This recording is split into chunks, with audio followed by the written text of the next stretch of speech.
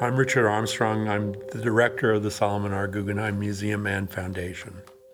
This is a painting of the renowned curator at MoMA called Kynaston McShine. He died only a few years ago, a very long career at MoMA.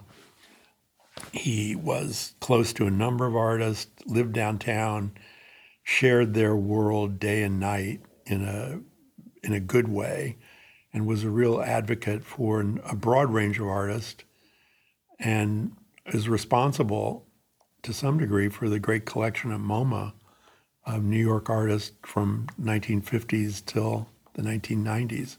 Really quite a unique individual. By the time I got here in 73, SoHo was beginning to be well populated by artists, as well as by a number of really great galleries. It was a world that not only painted, lived, and made sculpture in its lofts, but it went downstairs and saw one another's work in nearby galleries. So it was a very kind of close-knit community, beginning to spill over to below Canal Street, where prices were less expensive. I moved to New York to be part of the Whitney Independent Study Program. And a curator at the Whitney, Marcia Tucker, really took me under her wing and suggested that I call an artist who needed help in his studio, and that artist was Al Held. Part of my secretarial duties was on Friday to sweep the steps of a big building in SoHo, and the person who lived at the top floor was Alex Katz. And I remember sweeping steps, having him open the door, and our saying hello to one another. He didn't know who I was, but I certainly knew who he was.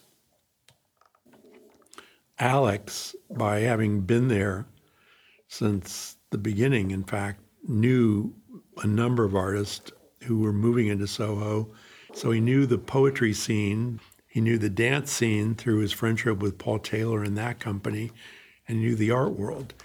Bring all those together, which I think he does, and his work really demonstrates to me that he is the preeminent chronicler of that very rich, very forward-looking, and historically important group of people who pushed New York and to some degree the whole art world forward, beginning in the 60s all the way through, I'd say, about 1985 or so, when things began to change.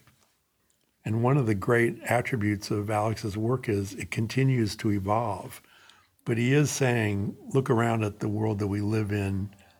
There's beauty there, even though sometimes it doesn't look so attractive. But he's incapable of making an ugly picture. So there's certainly beauty in his renditions of what we're looking at.